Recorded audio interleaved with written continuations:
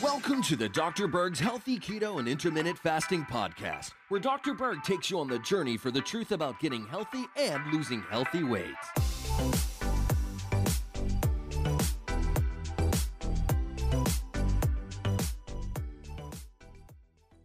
There are thousands of different types of exercise routines that you can do, and all of them claim that they're the best.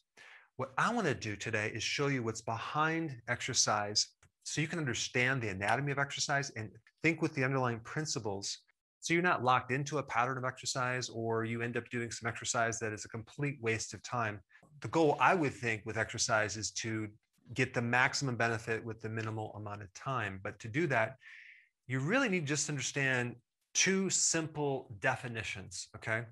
And so all of exercise really comes down to two different types of exercise. You have anaerobic exercise, that means without oxygen.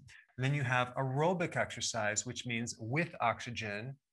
And let me just differentiate this definition because there's two different definitions for aerobic. You have aerobic type routine where you're going to do this like, I don't know, dance routine or something like that within like 45 minutes versus another definition, which means with oxygen, okay?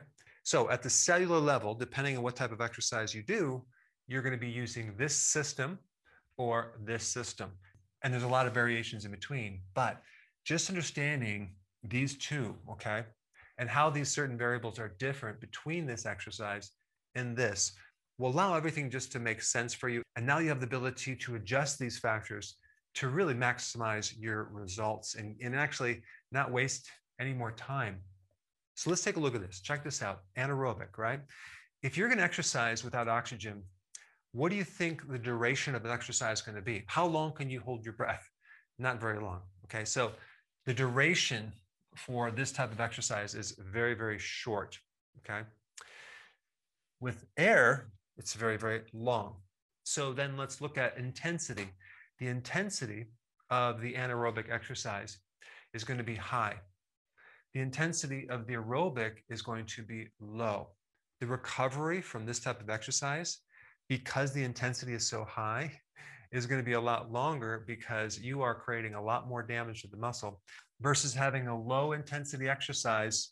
You're not creating a lot of damage, so your recovery is going to be very, very short. And then, of course, the frequency of this exercise should be a lot less, and this can be a lot more. But let's first start with the goal. Okay, the goal of this type of exercise is to increase muscle stimulation, increase muscle growth, increase muscle strength of the body, as well as increasing the speed of how fast you can go, okay? Versus the goal of this system is to create more endurance, more capacity to go longer without fatigue. So the question is, what type of exercise should you do? You should do a combination of both because you do want to at least maintain your muscles, okay? And of course, having endurance is really important too, because you don't want to be walking up a hill and just get out of breath just immediately. You want that endurance for many different reasons: cardiovascular health, longevity, etc. Sometimes you hear the concept that if you do a high intensity interval training workout for 7 minutes, you'll get the same benefits as an hour of walking on the treadmill. Well, the question is, what benefits are you looking at? Because the benefits from either one are different. I mean, this type of exercise will lower cortisol. This will increase cortisol, at least temporarily. This system right here, because it's using oxygen, will oxidize more fat, okay, during the workout. This system right here burns mainly sugar and glucose in the muscle, but the hormone activation will cause you to burn fat 24 to 48 hours later when you're sleeping. So really, when you're comparing these workouts, it's not really fair to say which one is better or worse. So you really need to just understand the differences between both of them so you can actually use the information and tailor make your workout to your goal.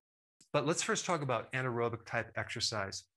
There is some great information by Mike Metzer, who basically was the first person to win Mr. Universe with a perfect score. He wrote multiple books, but he really talked about intensity training. And I want to share a couple principles that I really think are valid, and you can use these principles in many different ways.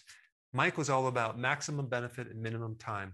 And he talks about this variable intensity, which is a very important variable, especially if you're trying to grow muscle or even maintain muscle. The more intense you exercise, and let me just clarify that, I'm talking about using maximum effort to create complete muscle fatigue to the point where you cannot do even one more rep. Okay, so that's what I mean by high intensity. So you're creating enough stimulus to the muscle where you're doing at least 6 reps, okay, 6 to 9 reps, but you can't go more than 6 to 9 reps. No matter what, you are at your maximum. Your body won't let you go any further. And that is going to create enough stimulus and enough damage to the muscle to create a repair action in the recovery phase, which will then make you stronger. But here's the interesting thing about that. If you're going to create that much intensity and that much stimulus, the recovery is going to be very long. And I'm talking about 7 to 14 days, okay? So let's say you work out, right? And you recover within, I don't know, a day or two. All that means is that your intensity was not at 100% and you didn't create complete muscle fatigue. Well, of course, you have other factors too.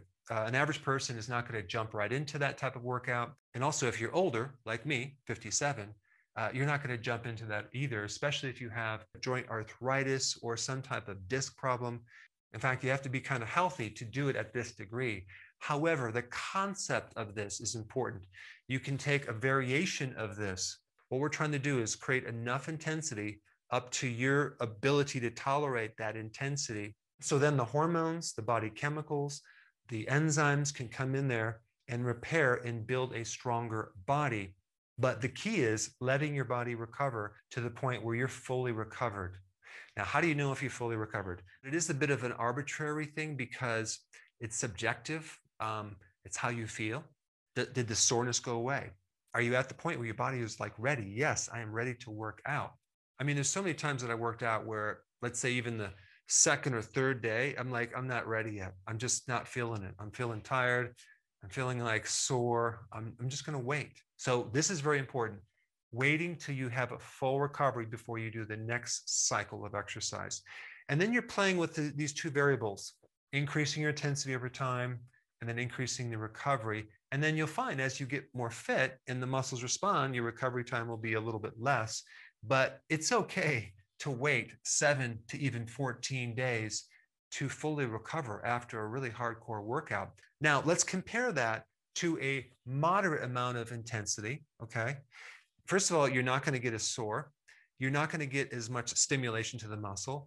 You're not going to get as much strength or muscle mass or speed because the trigger for all of this is the intensity. So it's really all about intensity. However, you'll get some benefits, but you're going to spend a lot more time in the gym with duration because your intensity is not high. And how many people do you see at the gym using these moderate weights or these exercise equipment that they're doing, I don't know, 7 sets, 8 sets, 10 sets, thinking that that is the thing that they need to do? The complete muscle fatigue, pushing to failure, is the single most important factor in getting to your goals. So if you really build up to this level, you're only going to be working out like once or twice a week. Now I'm talking about the anaerobic workout. This workout, I would recommend to do, more frequently, 3 times a week. For me, it's daily because I can recover in 24 hours. Okay. Because I'm doing, light intensity type activities, walking, hiking, yoga. I do Pilates. And now I'm doing gyrotonics, which is a completely different exercise where you're working range of motion type stretching type things, which you're not really getting tired doing an exercise, but I'm doing it for more of a joint rehab. And so the lower intensity, the more aerobic, the longer you're probably going to have to do the workout, like 60 plus minutes for a workout, right? But you can pretty much do that every day or every other day, depending on the intensity. So your recovery is much shorter. The frequency of working out is going to be more, with the end result of having more cardiovascular endurance, as well as muscle endurance, so you can go longer. Now, there are so many other exercises that are in between here. You have jogging, cycling, swimming at various intensities, dancing, spin bike, and it can go from high intensity to low intensity. But like I said before, based on that intensity, I mean, if you're cycling up a hill and you're going as hard as you can to muscle failure, that would be something that would stimulate muscle growth to a certain degree. You're going to get sore the next day, and it's going to take time to recover. It might not take a week of recovery, but maybe it takes 2 or 3 days to recover. And then you start the cycle over again. Same thing with spin bike. Let's say you go as hard as you can until like you hit a wall. You cannot go any further, right? So let's take another example, high intensity interval training like sprinting, right? Can you do an all-out sprint for 5 minutes? No. Maybe you could do it for 30 seconds. If you can do it for longer, that just means your intensity is a little bit lower. So this is all about adjusting the intensity to your body at first to see what you can tolerate, to be able to fit into wherever you are on this scale right here.